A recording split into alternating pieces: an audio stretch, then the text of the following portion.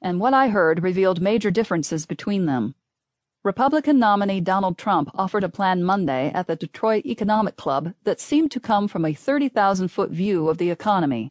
He offered a few big sweeping macroeconomic measures pitched as lightning bolts from on high to fix an ailing economy. Big tax cuts, big trims of regulation, putting China in its place, and redoing trade deals like the North American Free Trade Agreement.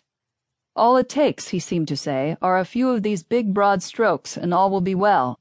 Or, as Trump himself put it, I want to jumpstart America, and it won't even be that hard. By contrast, Democratic nominee Hillary Clinton's plan, outlined Thursday in nearby Warren, seems to accept that yes.